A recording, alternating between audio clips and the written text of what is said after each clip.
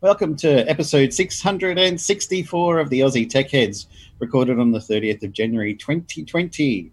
Aussie Tech Heads is brought to you by startnewcompany.com.au. Register your company fast, easy and direct with ASIC. All documentation is provided and held in your account for downloading at any time. If you're an accountant or other professional, you're also able to brand all your documents with your company name. Coming soon, ABN, TFN and trusts. Special discount for codes for ATH listeners. At the cart, use ATH20 for a $20 discount. And athwebhosting.com.au. Servers operate on SSD drives, immediate activation, SSL certificates, Aussie support, domain registration, easy install of WordPress, Joomla, and Drupal.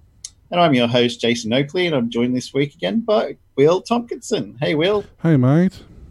How's things going up there in Godzone? Still bloody hot, I tell you. Absolutely stupid. What? And they've got even further up. They got flooding. Oh, the state's gone mad. There's still places on fire. There's flooding in some places. There's drought in others. It's all over the show. And one of our little friends knows all about the flooding. Yeah, that's why Glenn's still out of order at the moment. He's like his entire office and studio and laundry and basement and all sorts of stuff all got flooded, so might be a few weeks before we see his lovely face again. Yeah, he's I think he was saying he's going to try and put a video up on the Facebook page in the next few days, so keep an eye out for that and have a bit of a look. He's going to have one for us tonight, but I've actually got it from him. Hello, my name is Glenn Goodman, and I highly recommend this show and or product. Thank you. Thanks, Glenn. That was great. That wasn't prepared at all. Anyway, there goes this show forever. Right. Now who will listen to it? Speaking of, nice segue. This is one you'll have to watch, I'm afraid. No amount of audio is going to do that any justice. Visual gag. We're just trying to get YouTube numbers up, that's all. Yeah. But yeah, no, smash that button, hit that bell. You know how to do it. Woo! We asked last week for people for feedback, to let us know what you thought of the show and what we should change, what we should keep doing the same. If there's any negative stuff, whatever. And unfortunately, everybody was really nice. Nice. What's up with that? Nice. Nice. It's unusual. Everybody was very nice, which it's good and all, but I was hoping to get some constructive criticism, but anyway, we didn't. So either we're doing everything right, or people are just too damn friendly. Good news is good news. So, but we've got a few. We'll go through and read a handful out. There's too many to we don't want to waste the whole show reading out. A couple of quick ones. We got a couple of quick ones on email. One's from Mick. He sounds like me. Thought I'd better send this message before my short-term memory issues kick in. I've been listening to your podcast for around a year and a half, and I thoroughly enjoy it. So I've at least got confirmation that one podcaster downloader who listens. As you said, it's a labour of love. And yes, thanks, Mick. It is a labour of love. We don't make anything from it. We don't have enough YouTube. We're not even monetized on YouTube. It's all funded, out of the goodness. That was before YouTube started demonetizing everyone. Yeah, that's right. We never were monetized, so we didn't get demonetized. We just weren't monetized right from the get start. So another one from Nigel. This one was actually it was to Glenn, but I'll read it out so you guys sort of understand what we're going through. Hi Glenn, sorry to hear you've been affected by the recent floods in Queensland. Just one day of my support to your podcast. Been a weekly listener for the last 10 years, so not far off how long the show's been going for. As I commute in and out of Perth, I really enjoy humour you put into the tech stories whilst educating at the same time. I understand it must take a lot of your time, but I'm sure I am one of many who really appreciate it. So that was from Nigel. He says, Happy Australia Day to everyone. So that was the other day. And yeah, that's right. It's 10 years. I've been on it for... Well, I've been on since episode 200, and so there's 200 episodes, so what's that, 4 or 5 years before me, so you do the math on that one. And I've been on a bit less than you. A little bit less, but Well, you probably It was your fault that I'm here. yeah, I know. He poached me from Tech Talk Radio. Oh yeah, it was such a hard thing to do too. Come do a shoot. Okay. I offered you no incentive, no salary, no nothing. You went, yep, no worries. I did get a minty. Yeah, but it was one we picked up off the floor. Yeah. Couple of YouTube ones quickly. One from somebody. His YouTube name is Raiders. He may be a lonely voice, but I'm a loyal listener, watcher. Thanks and appreciate the effort. And from Daniel 308D. Keep the show rolling, guys. You're doing an awesome job being a listener from way back. You've got a great format going, a bit of news, a bit of banter. It's almost like we know you personally, which is what we kind of go for. We're just people. We like to make people aware of that we're not, nothing special. And we go through. Speak for yourself. You're people. I didn't say human. I said people. I'm Soylent Green. I'm made of people. So yeah, and there's another one that I actually meant to copy, but I forgot, saying that it starts off saying, it's a great show. There's occasional audio issues, but other than that, it's fine. I'm like, yeah, well, welcome to a tech show, the only tech show in the world to ever have a million problems. I think we struggle more with technology than most people who don't know how to use technology sometimes. Right. Call tech support. We're professionals, damn it. And I got one here from so let's make sure I got the right one lined up. Got one here from, what was his name? Brian. He's actually listening to us from Chile at the moment. He'll explain in the message, doing a bit of a around the area tour. So hi guys, hi Glenn, and all you great. See, speaking of technical difficulties, where's some audio volume? Let's try this again. Hi guys, hi Glenn, and all you great Aussie tech headers. Just listening to your latest broadcast, and a plea for listeners to check in. Well, I'm checking in. Just to let you know that I really appreciate your weekly broadcasts. I download and listen to almost everything, and I'm such a devotee that today I'm listening to you from southern Chile. We are about 500 kilometers north of Santiago, and we are on a 8 to 10 weeks road trip, 8 to 10,000 kilometers through the two Patagonias. That is Chilean Patagonia, and returning to our hometown up in central Chile called La Serena, returning via the Argentine Patagonia. So we got a Hilux here. We rigged out for glamping, and we're staying in either campgrounds, Airbnbs, pensiones, hotels, whatever's convenient, depending on where we are, what the weather's like. And and I take out time every week to down. Whoops, got chopped off there. I forgot that was a 90-second limit there. So I was just saying, every week while I'm on the road here down in South America, we download your show and listen to it. It's a nice reminder of life back home.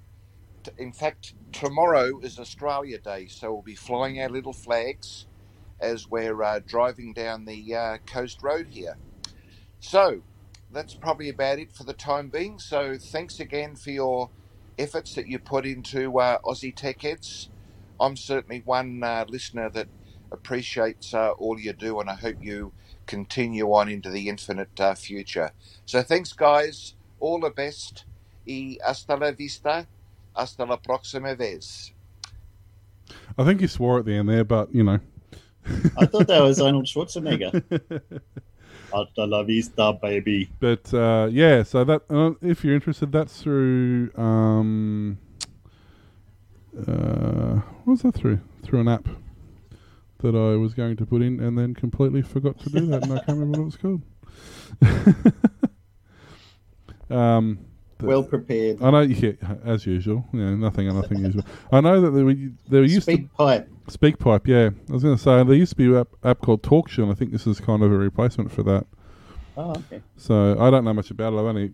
Today's literally the first time I heard about it when I heard about these messages. So I'm going to check it out. But that was really cool. Thanks for that. We really appreciate hearing from you. It was, all across, basically about as far, almost as opposite the end of the world as you can get to before you can start coming back the other way again. Although, if given that the world's flat, though, you could almost see it. It's just off the east coast. Just over there. Yeah. Just look past New Zealand. It's another. You need your binoculars. So, but yeah. Alrighty. Well, suppose we probably should pretend to do a show tonight. I guess so, since we've gotten this far. Yeah, I know, right? How about Google is working on an initiative to streamline its suite of mobile and browser-based apps for businesses into a singular experience. The app would combine Gmail, Drive, Hangouts Meet, and Hangouts Chat all in one interface and would provide easy hooks into products like Google Calendar. Google is notorious for its confusing collection of communication apps from Hangouts Classic to Hangouts Meet and Duo, as well as others that have been killed off. Wave, never forget. Why is everyone... Okay, nobody in the world used Wave, but everybody's disappointed that it went away. It didn't actually go away because it's in Google Docs. Google Docs is Wave. It's collaborative typing up documents. They just moved it into there. And pretty much. And people are like, it's gone. And has stumbled with integration before. The company's unification is clearly designed to push back against Microsoft's growth of its Teams products with larger, more established companies. Additionally, Slack has become the de facto method of real-time collaboration and communication among startups. Slack has made integrations with Google products simple while pushing users away from traditional chat like Hangouts, while Microsoft has gone through a renaissance of sorts, releasing a bevy of redesigned communication apps like Outlook to positive reviews. I don't mind that. I mean, it's not... it's not terribly critical, I guess, if it's one app or three apps, but it does, I guess it makes inter-app navigation, if that's the thing, makes it easier to manage, At the end of the day, it's not... Log into this website, log into that one, log into this, click on that, launches another thing over here. I mean, not really. I mean, everything's... in terms of the Google stuff, it's all one click away anyway. It's if you're on your browser, it's in the little... if you're using Chrome, it's all up in the top right, and if you're using your phone, it's all within... 2 or 3 apps anyway, but I kind of, in some respects, it's not a bad thing. It'll certainly, it'll streamline it, but it'll make development of apps easier and stuff too, because they've only got to worry about developing one app instead of 8 different apps. So, it's definitely not a bad thing. And it's good because you don't need 8 different privacy policies, right? Yeah, well, they don't use the one they've got, so it doesn't really matter. You went there. I didn't really go there. It was handed to me that one. In for you. Actually, have you noticed?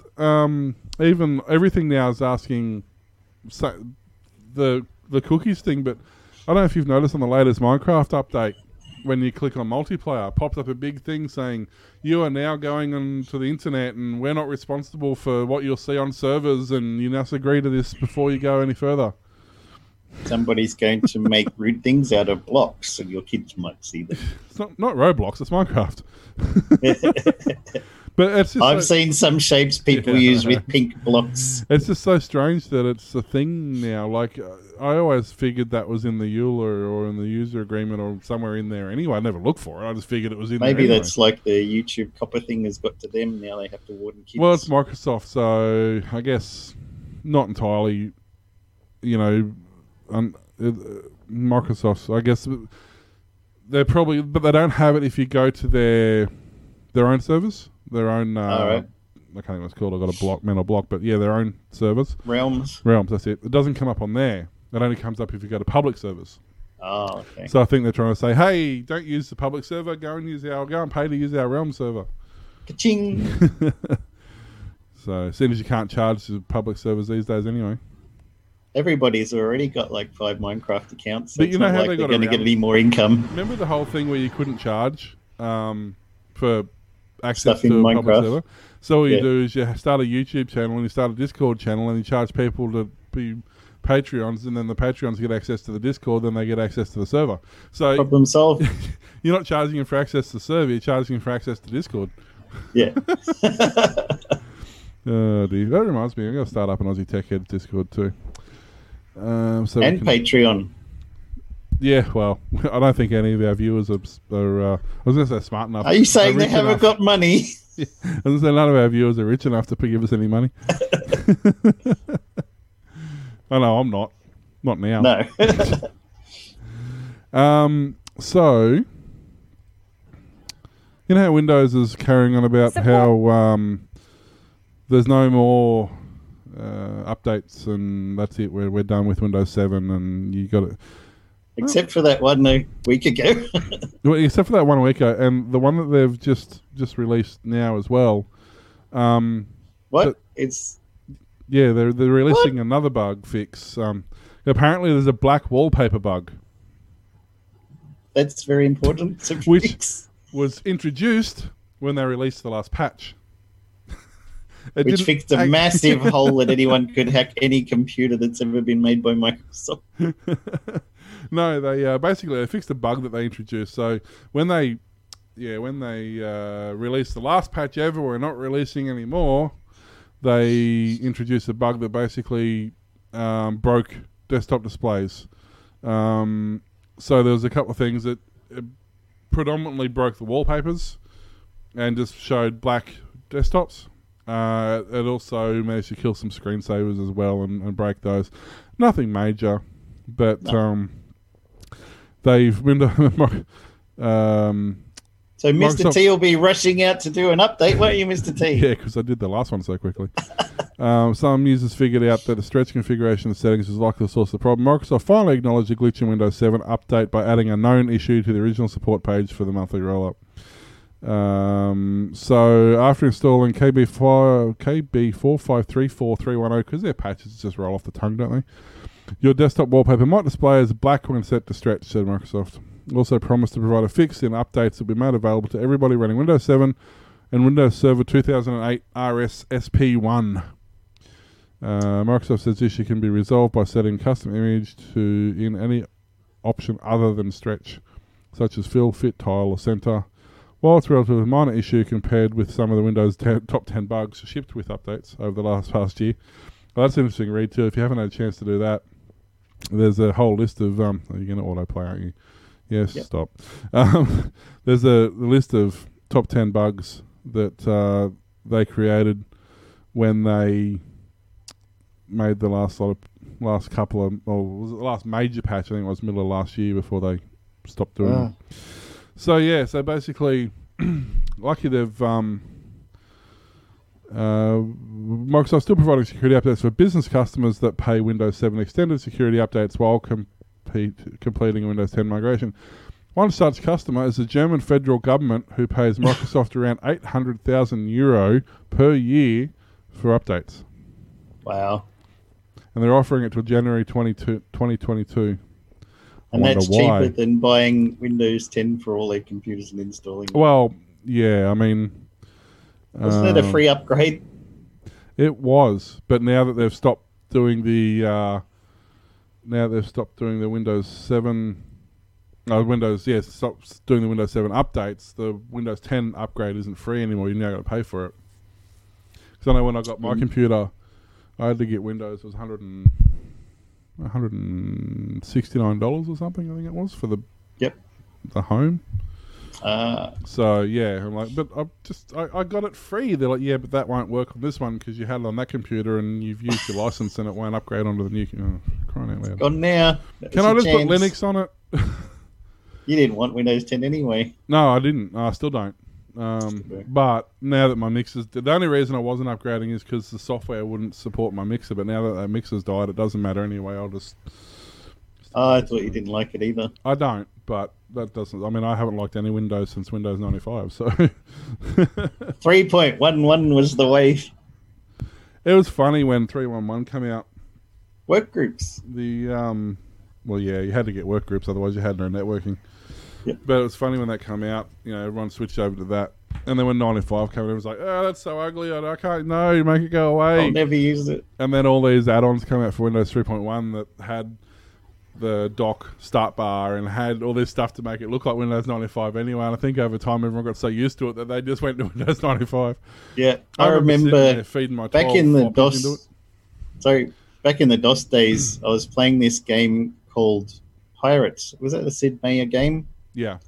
We did Civilization, Yep. and it would pop up a window with information, and then pop up another one, and pop up another one, pop up another one on top of each other everywhere. Yep. I was like, I don't like this thing. I hate all these windows popping up. And my friend was like, you know, your Windows, when you switch to Windows very soon, you're going to have those popping up all over the place, and it's all going to be pop-up windows everywhere. And now I live with it daily, so it's like, yes, you were right.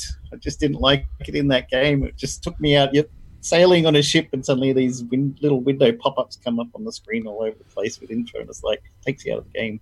Well, that's why I like the old was it Windows 2? Mm. I think it was, where it wasn't actually It's just program manager. Oh, sorry. wow. Sorry, I may have accidentally Have you been eating beans again? I may have accidentally loaded BASIC. You can't quite see it, maybe, but 1980, that was a good year. no, that's not going to scale You correctly. wouldn't remember back that far, you young fella. I used to use BASIC, In 1980? not in 1980, but No, that's what I mean. You wouldn't remember back to 1980. I didn't use it in 1980, but I remember it in 1980. Yeah, I'll see if I can make this so you can actually see it. Oops. There's actually, if you go to pcjs.org, there's they have a whole heap of demos built into the browser. Everything from the original IBM DOS to Microsoft to 95, 3.1, X-Tree Gold. Does it have OS Warp? It probably does. Let me have a look here. IBM. It's got IBM. Oh, yeah, it says OS 2 on there. IBM OS2, IBM Pascal. Oh, it doesn't have Warp though. It's got IS2 version 1.3, but they didn't. Warp was as far as IBM got before Microsoft took over everything by taking ideas from Warp. Yeah, So they're pretty already much. programming applications for OS 2, and they're like, hey, why don't we do our own operating system? Great idea. IBM's like, what the hell? They're like, hi, suckers, we own the world now. Yeah, no, that's pretty much about it. This is the OSI. Simulates 6502 based microprocessors, and there's a whole heap of stuff in here. It's a really neat website to go to. If If you it's ever get got bored Commodore of 64, that's all that matters. it. It's got the x86, the 8080 chip, the 6502, the 6502 chip, which is the scientific calculator chip. Now, isn't it funny that 8088 came out before the 8086? Yeah. Yeah, I know. Because the right? 6 was The- a 16-bit X- extension. Yeah, because it was 8-bit, wasn't it? Yeah, so Yeah. 8088 was 8-bit, and then they brought out 16-bit, and they're like, what do we call it? Oh, 8086. So, Yeah, What? thanks. That's it's Windows 3. It'll probably beep again. Yep, there we go. There we go. Thank you for that. Yes, My cousin bought an Amstrad years ago that IBM compatible that had Windows 2 on it. there you go. Yeah, Windows. This is your Windows 3 for those who have never seen it before. And those who are listening on audio, please Yeah, I bear know. with us. Hey, does it actually work? Oh, it does. Sweet. You can play the original Solitaire that they only put in there to teach people how to use a mouse. I was going to say it's the original. Oh, great! It's captured my mouse and I can't release it. Alt tab, son. Yeah, it's that too. It's was the original Microsoft Mouse Test program, the official. It was, yeah. Those are the good old days. And teach people how to point and click and move a mouse around. Back when operating systems only needed 3 disks to install and not 12. Like when I was doing tech support and had this old lady ring up who couldn't use her mouse because it reached the edge of the pad and she couldn't go any further across the screen because there was no more mouse pad or Blockchain, table. encryption, and decentralized servers. Stupid place, stupid websites. Goes again. This one's going to do it now. Why? Why do people... We're 2020 people. This was a thing dead in 96. Stop it. No more autoplay, please. The worst part is stopping that. you pause it. Well, no, Chrome doesn't stop it anymore. Oh. Yeah, I'm going to slowly switch over to Opera because Opera does all that stuff now. Good. But yeah, and the worst part is you pause it VPN. and it stays paused, and then it must refresh in like 5 minutes time, and it starts playing again.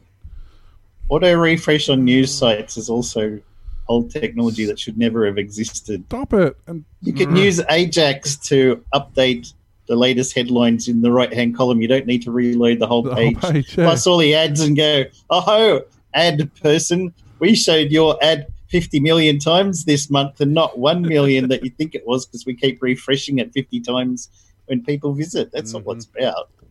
Exactly. It's all about the money. Damn.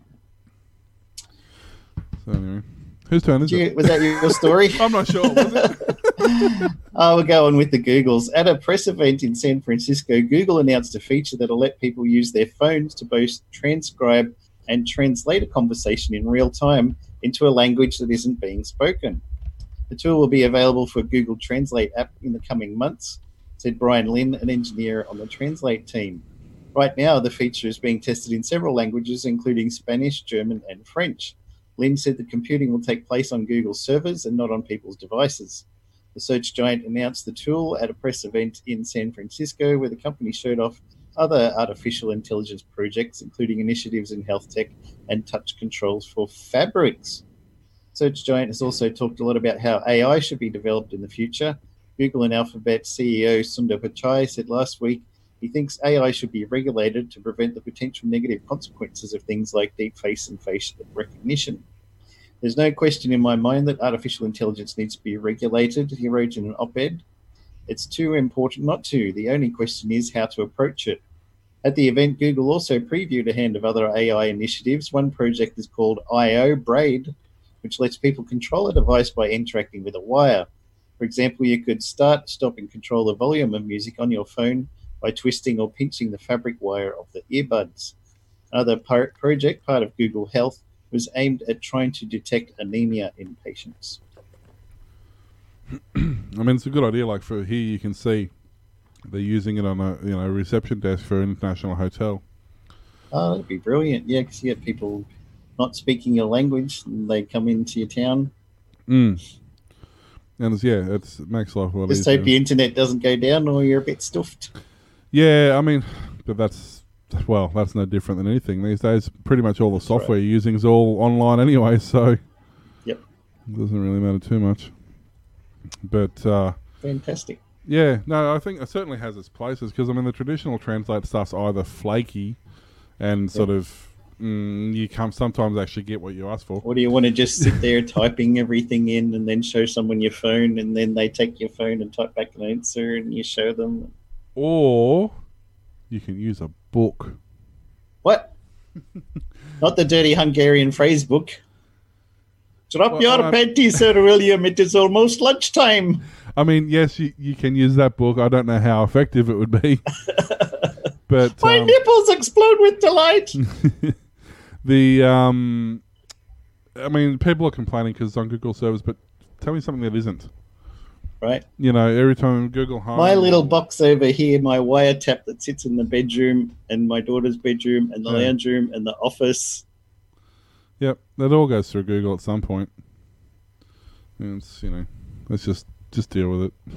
If you don't like it... Yep, my phone is constantly dialing back to Google all the time. That's how it gets stuff done. Yeah, because you dial stuff these days.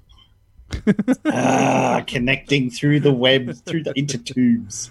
Because, yeah, I mean, that's the thing. Unless you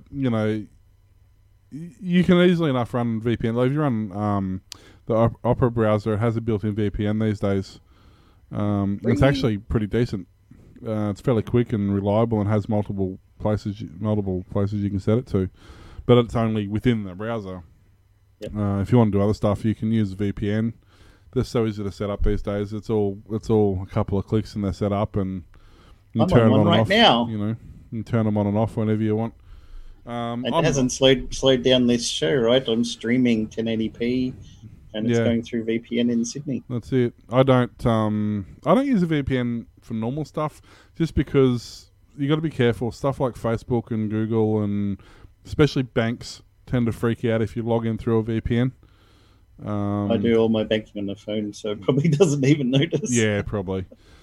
But I have been to stuff, and I'm like, why the hell is this not working? Then I turn off the VPN, and it's like, oh. Yeah, like Minecraft. Yes. My NAS has a built-in VPN, so everything, whether it's the torrents, whether it's the remote accessing, all that sort of stuff, all goes through the VPN. My media center, I have a VPN on pretty much all the time. But for my normal PC, I just turn it on the odd occasion if I'm, going. And who do you recommend for a VPN service? I use Nord. Yep. I've had good luck with Nord. I've found them to be quick, really easy to set up. You can have it on multiple devices, so you can have it on your phone. You can have it on, I've got it on all the computers. I think I don't know how many licenses I'm supposed to have, but they haven't complained about me logging on multiple devices. So, and it's cheap. It was, I don't know, whatever it was. I think I got a 5-year license for like $49 or something. Yeah, mine was something like that with CyberGhost. Yeah, so I originally used Nord because when I was originally setting up my router, I was going to use OpenVPN setup on it through one of the Linux options for the router, and they recommended Nord because it integrated better, and that's how it all started, and it sort of never eventuated. But I figured, I've got it, I might as well use it. Yeah, why not? So Zoom, which is currently this program that we're using, Zoom is actually, if you're not of Skype or anything like that, it's literally that, but it seems to actually work. As compared to Skype, which compared to most other programs, really, because obviously we've doing tried the show, 10, 20. Yeah, we've been through a heap of different programs to try and find, like Webby we used last night, and then it decided it doesn't want to play with widescreen anymore. We've tried, a few of them have died, a few of the ones that we did like have died off. Hangouts are still flaky after all these years, they still can't get Hangouts right. Skype is horrendous, and Skype gets worse with the more people you have. We've said it on Zoom, it just works. It's free for 2 people, or it times that after, 45 minutes or something with multiple people. But Zoom has now fixed a security flaw that could save, or you used to be able to let hackers join your conference calls. Hello, I am hacker. Yeah, pretty much. A security vulnerability in one of the world's most commonly used enterprise video conferencing tools could have allowed hackers to eavesdrop on private business meetings. Zoom is used by over 60% of Fortune 500 companies and over 96% of the top 200 universities of US. So which one do we fit into? Right. These organizations use the conferencing tool as a means of easily conducting remote meetings, complete with live audio and video feeds, as well as screen sharing and file transfers. Oh yeah, I forgot to mention that. It does really good screen sharing. However, researchers at cybersecurity company Checkpoint found it was possible to exploit in the way Zoom generated URLs. Yeah, well, that's not hard. For conference rooms, and use this to eavesdrop on meetings by using automated tools to generate random meeting room IDs. Researchers found they could generate links to genuine Zoom meetings without password protection 4% of the time during tests. While random generation of URLs means this trick couldn't be used for targeted attacks against a particular organization, if attackers found a room of interest, they could keep returning unless a password was added later. So it'd be possible for members of the virtual room to notice that the attacker had joined a call.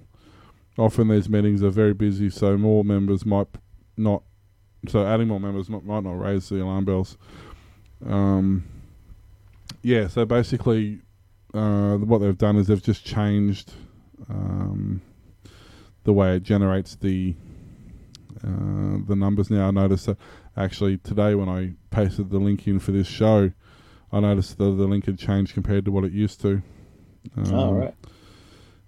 They've also made it more obvious now that somebody's trying to join.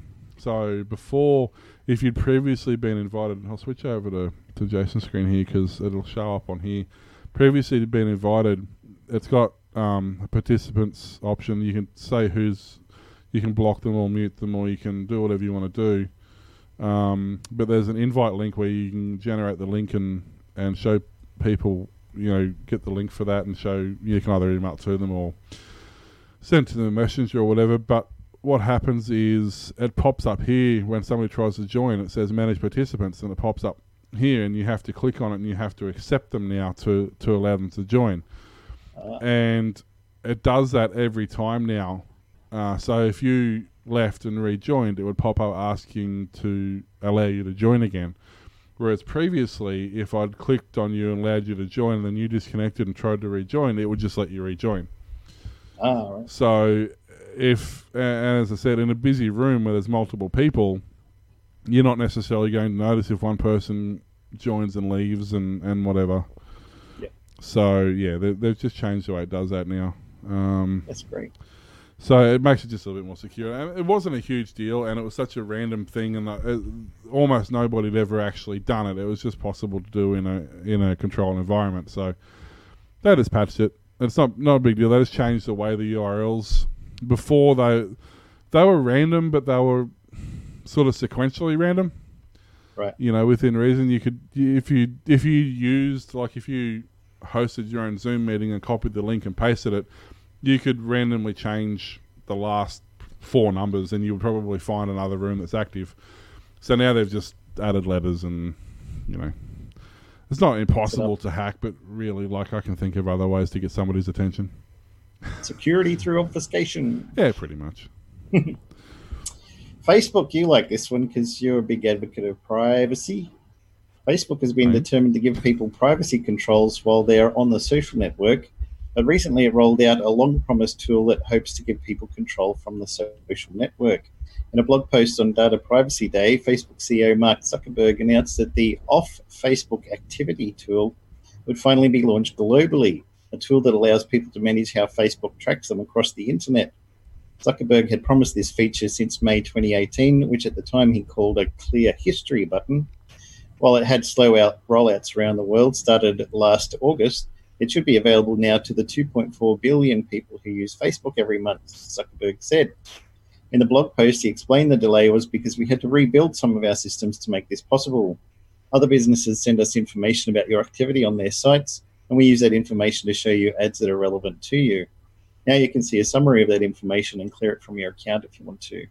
I logged in and tested mine, and there are a whole heap of websites and apps and stuff that I either authorized or just happened to log me into their system because I'd been on Facebook in the past, and you could go through, review them, have a look at the website. A couple of them were like, I don't even remember that website, and they said I had been there last Friday or something. So just clear and remove this from tracking me in the future by this website. One thing I've noticed now when you use an app to sign in, or you sign in to an app via Facebook, to a website or whatever, before it used to just say this app has permission to use your credentials, it can't post, it can't do this, it can't do that. But now it specifically says this app, uses, I don't know, the timeline and your friends. Yeah, it specifically says what it can and can't do and what you can and can't allow. And then it says, for this app to work correctly, it needs access to, say it's a messaging program. So for this app to work correctly, it needs access to your Facebook contacts, and your online and offline status. And then it says optional ones are all these other ones. So by default, they're all going to be on, of course. But you turn them off. You do have the option to turn all that stuff off. As I said, if you're on Facebook, you're not on it for privacy anyway, so it kind of doesn't really matter. You'd use something like Minds, Minds.com, even their chat, when you're chatting to somebody else, it's encrypted 128-bit each way. So it's the likelihood of it getting interrupted in the middle. And it's not monitored by Minds. It's completely independent of them, where Facebook recently has been busted deleting private messages, which we know it's been doing for ages because I've had it do it to me. You post something that it doesn't like, and it goes, no, it shows up at my end. It looks like it's actually gone through, but the person on the other end never receives it. That's sneaky. It actually happens quite a lot more than they would care to admit. But they got that happened on to some. I was reading an article today about. I can't remember who it was, but some high-profile person. He said he sent a link to a website to a friend of his, and then his friend never got the link. Ah. And so he went off at Facebook for censoring his private messaging. He said the whole idea of a private message is I privately message somebody, not for Facebook to get involved in the middle of it. Yep. So, yeah. So that's why I like Minds.com for that sort of stuff, because it really is private. There's no intermediary there. They don't want to know stuff, and they're not selling your stuff. Yeah, that's it. But yeah.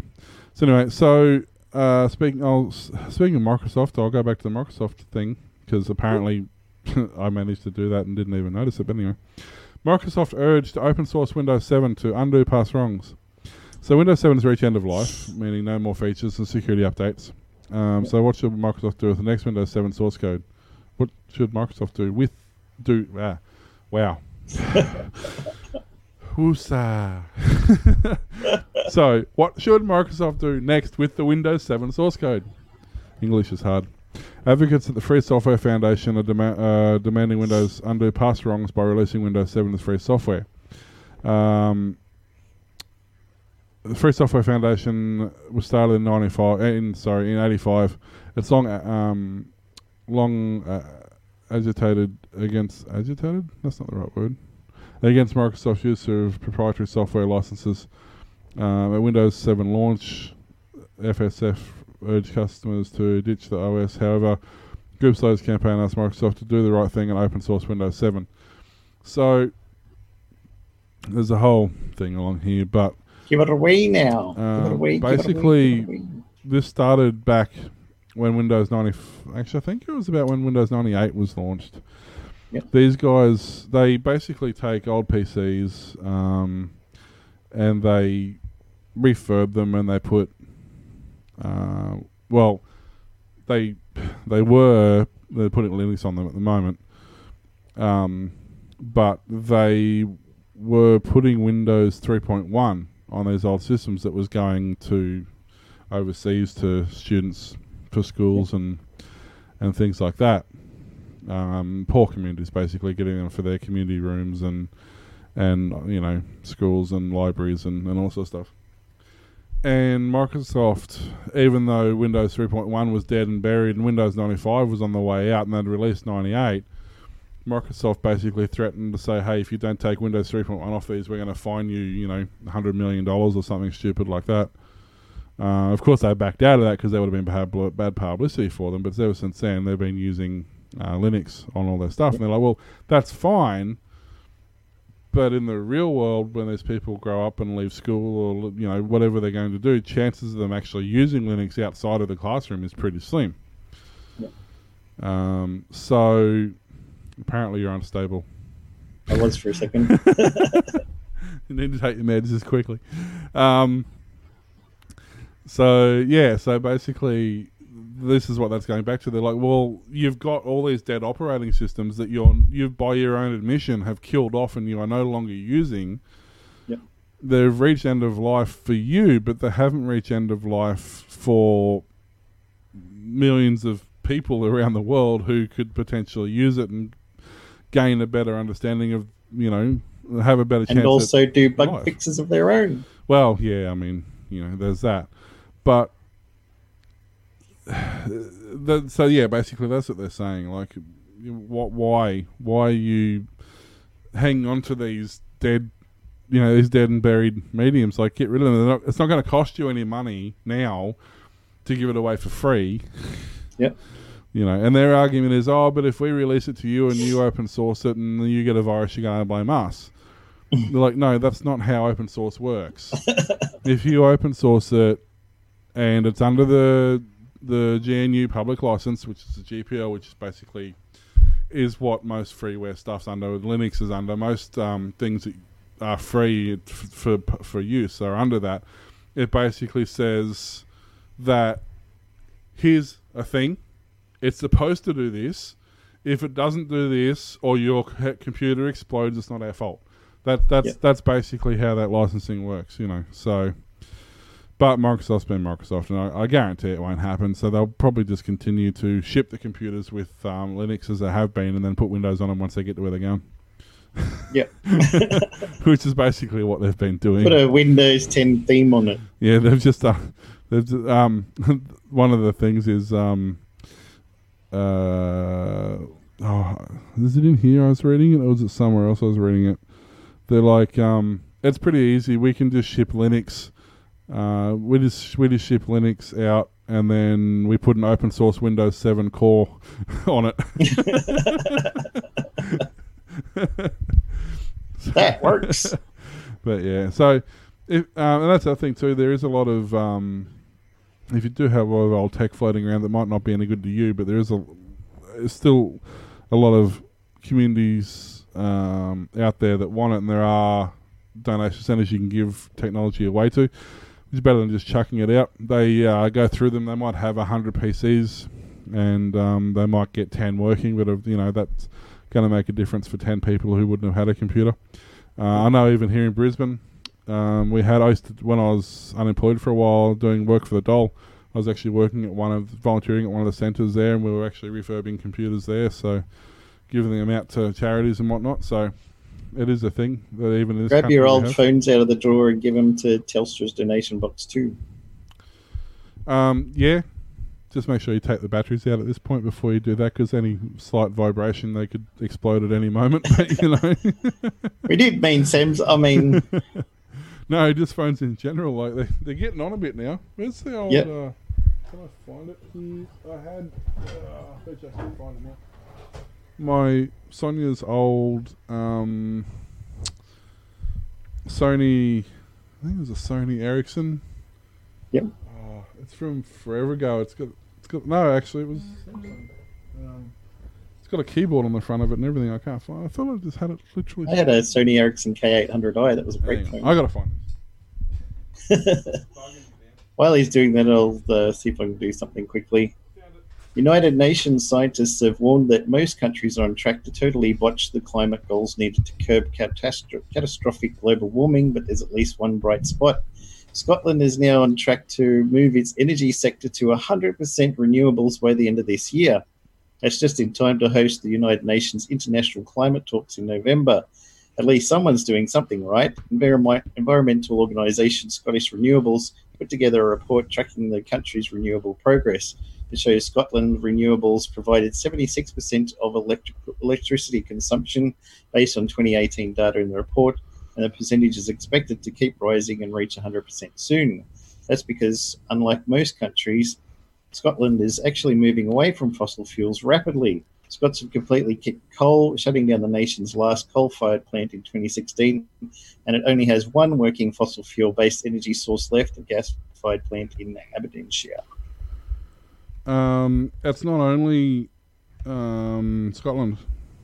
I was reading an article. Finland. India's doing it big too, aren't they? Yeah, Finland, Sweden. They're shutting down all their coal fire and nuclear plants, and they're running pure off renewables. In Australia, we're going to make some new ones and fire them up. Yes, fire it up, fire it up, Which fire it up. The only reason they're doing it is because they don't need it. They've got so much in the way. Like hydro is actually one of their biggest sources, because they have so many natural rivers and waterfalls and whatever. So hydro is a big bulk of that. Yeah, they have wind production and solar, but it's not as thing as Highland. Yeah, Finland. I was just because I was reading an article last week. And it was listing all the things that they're Weren't we shutting setting down. up Snowy Hydro 2? Apparently, see if they get it right this time. Mr. D likes that. That worked so well last time. It's just something else for the Chinese to buy. Yeah. But yeah, so I think it's by 2024 or something like that. They're supposed to be shutting down all their anything that isn't a renewable energy. Yeah, Denmark, Finland, Sweden, Scotland. So there's a lot of countries that are doing it. I mean, you look at China. Okay, China has a lot of normal power plants as well, but they produce, just in solar energy per day, they produce enough energy to power the rest of the world per day in solar. It's only like, I think it's 35% of their actual power usage. So it shows you how much power they use. But they can power the rest of the world for a day with the solar production that they make. Like, it's nuts, you know, so. Yep. But yeah, there's the old phone. The old Nokia E63. Oh, nice. Still powers up and the battery still works. Last forever. You drop that on the ground and the ground breaks, not the phone. The old 2 megapixel rear and what was the front? It's VGA. 2 megapixels all you need, son. And it's even got the selfie. I don't know if you can see it. It's got the selfie mirror on the back of there, so that when you're holding it to take a selfie, you can actually see. So you take a selfie this way with high tech. So I've actually got this powered directly off USB. This sits above my printer, and I can remote log into this phone and watch the camera, and so I can watch what my printer's doing. Still got a use. Yep, still works. After all these years. It's better than the $45 Android phone I bought to do that purpose, actually. Failed.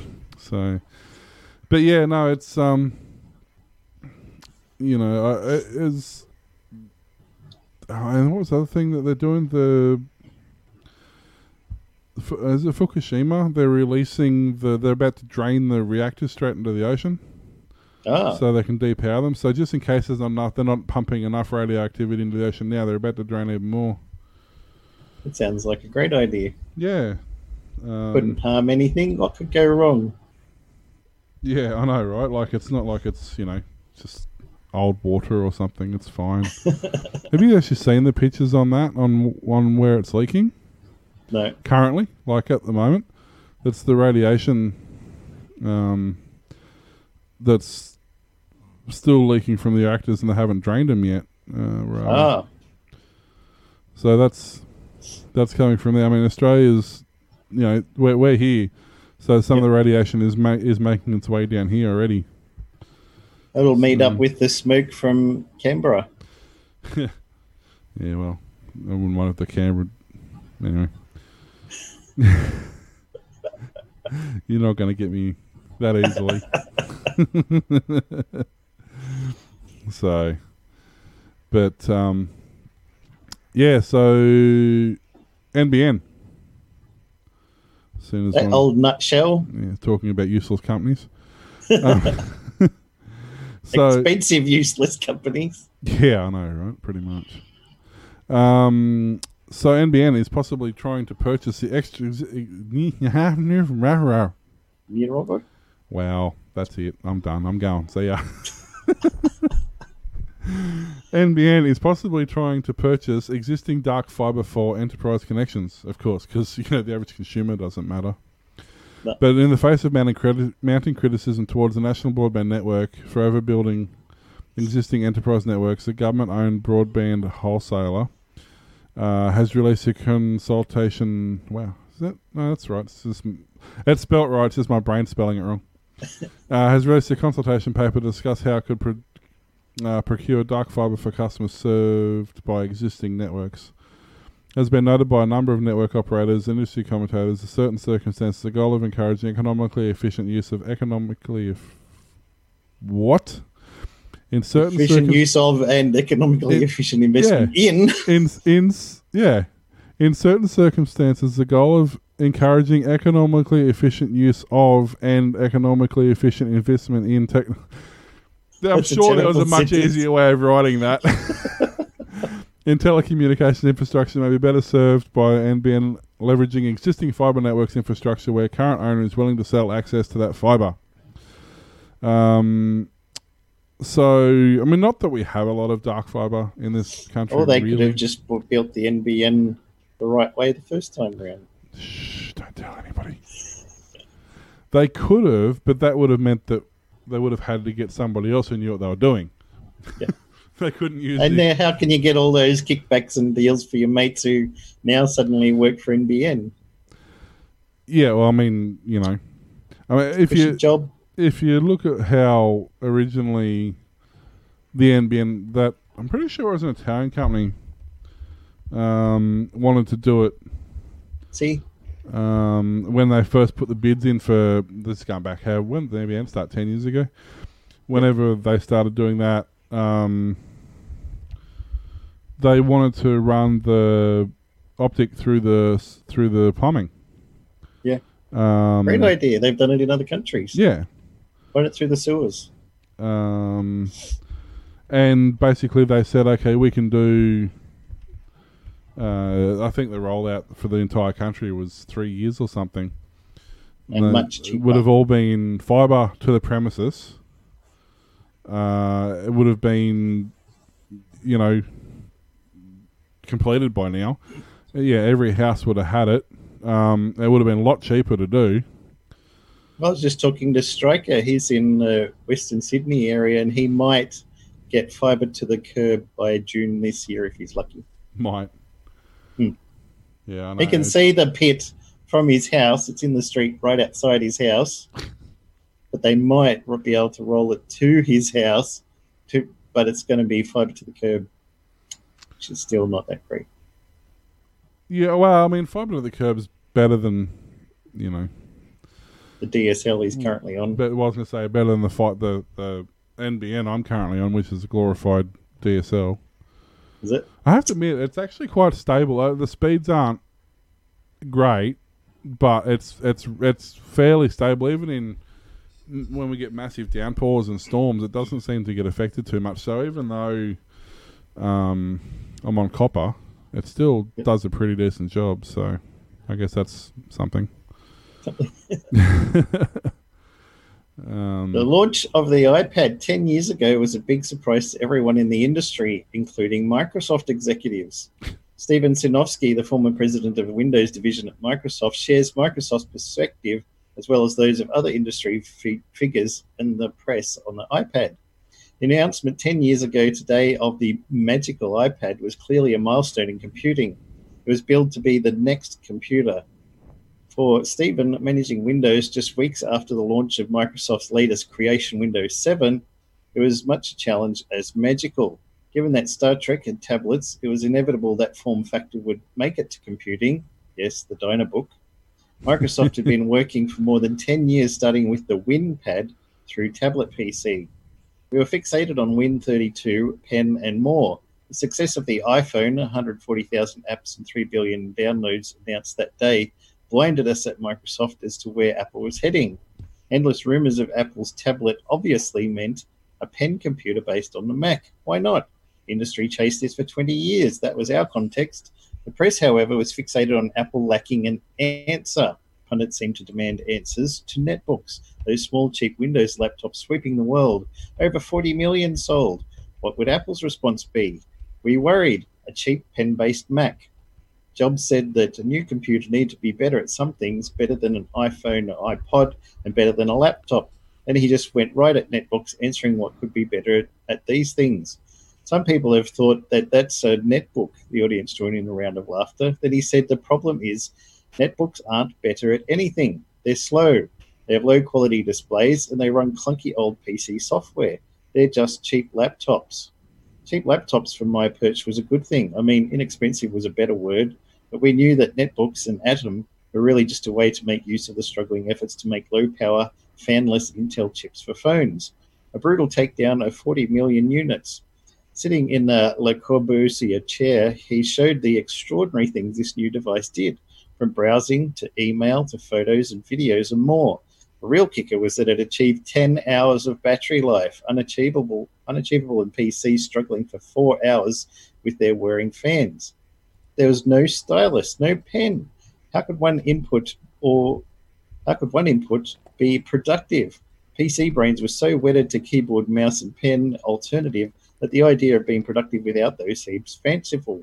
An instant standby, no viruses, rotatable, maintained quality over time. As if to emphasize the point, Schiller showed rewritten versions of Apple's iWorks for the iPad. The iPad would have a word processor, spreadsheet, and presentation graphics. Rounding out the demonstration, the iPad would also sync with iTunes, content too. This was still early in the travails of iCloud, but really a game changer Windows completely lacked, except in the enterprise with crazy server infrastructure or consumer live apps. iPad had a 3G modem because it was built on the iPhone. If you could figure out the device drivers and software for a PC, you'd need a multi-$100 USB modem and a $60 a month fee at that best. The iPad made this a $29.99 option on AT&T and a slight uptick in purchase price. Starting at $4.99, iPod was a shot right across the consumer laptop. Consumer laptops were selling over 100 million units a year. Pundits were shocked at this price. Yeah, Interesting to hear about it from Microsoft's point of view. Yeah, well, they know that they got their asses kicked on that aspect, so... They're still trying to do something with Surface tablets, but they can't take iPad away from Apple even with that. No talk of the Android stuff, though. Really? No. But the funny thing is, Android was doing it before Apple, but for some reason they didn't mention that. It doesn't get onto the radar. So that's the... Palm Computing. Jeff Hawkins, the founder of Palm Computing, created the GridPad. He started the mobile device thing. Pretty much. Apple's Newton message pad. Eat up, Martha. Yes. It's the 97 was the year of the Palm Pilot. Yep. I remember living in Melbourne around that time. Everyone had a Palm Pilot. I had a handspring visor Prism, say, color screen, son. Either the Palm Pilot or the Compact, whatever the compact version of that was. Yep. A lot of people had that too. Pocket PC. That's it. It's the I had one of those as well. Microsoft's first attempt at a tablet. The Windows XP tablet. Yes, wonderful thing. Yes.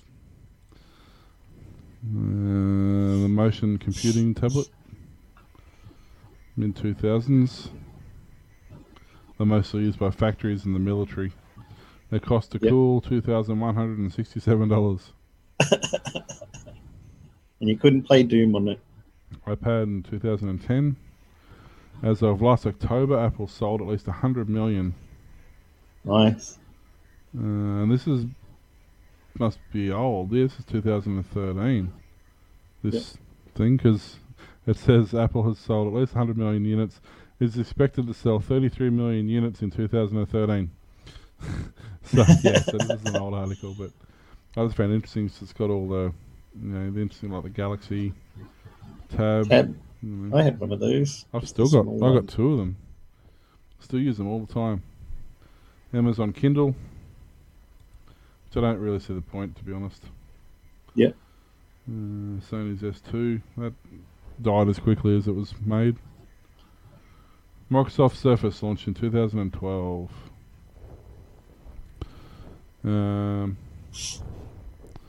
What's that? The Pad Phone 2.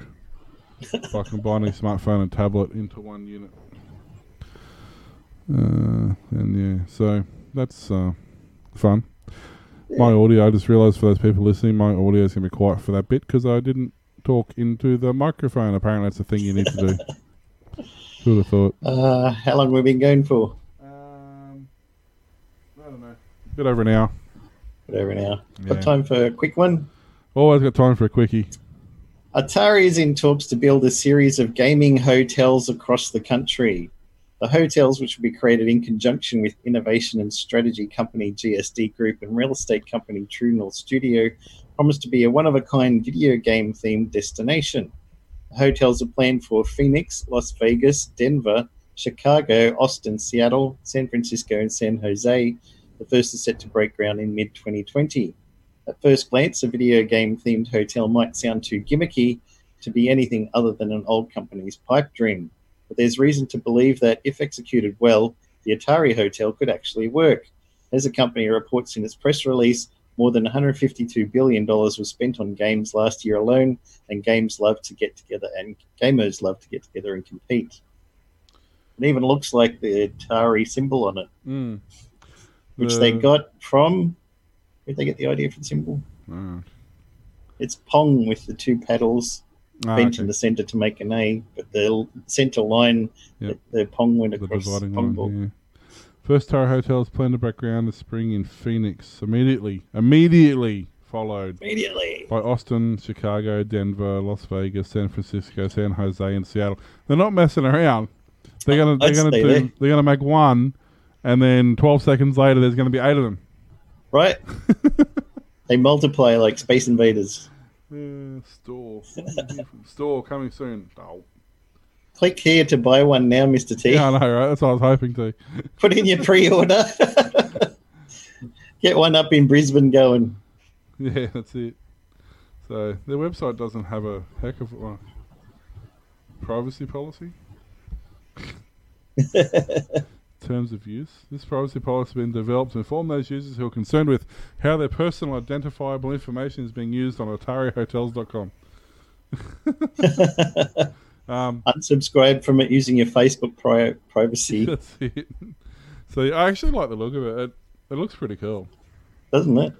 I just Nice hope design. that, like, I get that it's supposed to be for gamers and stuff like that, but I hope they make it right. You know what I mean? Like, if you've got an older game, it needs to be on an older screen. Yep. You can't have an Atari on an LCD. It just doesn't work. No. I know a lot of people are excited about the Intellivision Amico device that's come out. I don't know about the Ataris, though.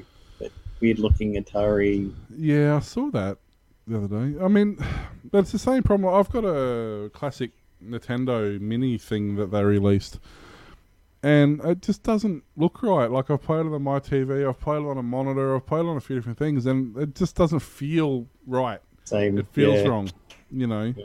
They have a CRT mode that emulates, you know, with noise. The lines, but scan lines. It just makes it look worse. There's just something about it. And two, obviously, you've got to play it in a square form factor on a rectangle screen. So you got black bars on both sides, and okay, it does. You can stretch it. That makes it worse. You can play it square, but then you kind of, I don't know. I would like some. I mean, there are still manufacturers that make CRTs specifically for that application, because there are some applications where they still have to use CRTs. Like, I know in a lot of the medical fields, they can't use LCDs and plasmas and stuff. They have to use CRT monitors because of the way the interference works or something, noise suppression, or I don't know what it is, but. Yep. So I know they're still being made, but I don't know. Well, Intellivision made their new Amico device that's got a controller on it that you twist around to play games and stuff, and it's kind of like a Wiimote or something. Oh, okay. But their Founders Edition, they only made 2,600 of them, and it's got like a wood grain look on it, sold out in like 10 minutes. 2,600 just went bang, sold. Not overly surprising though, really. Very excited by it. New games. Old games done in new styles, all this sort of stuff. They'll be opening up to developers at some stage, but it looks like. Have you seen the device? We've got a picture of it there. No, I can only find the old one, the original Intellivision Amico, AMICO. I can find a heap on the old stuff. Intellivision. Can't find anything on the new one. Oh, there we go. Great. That's a pay-to-play article.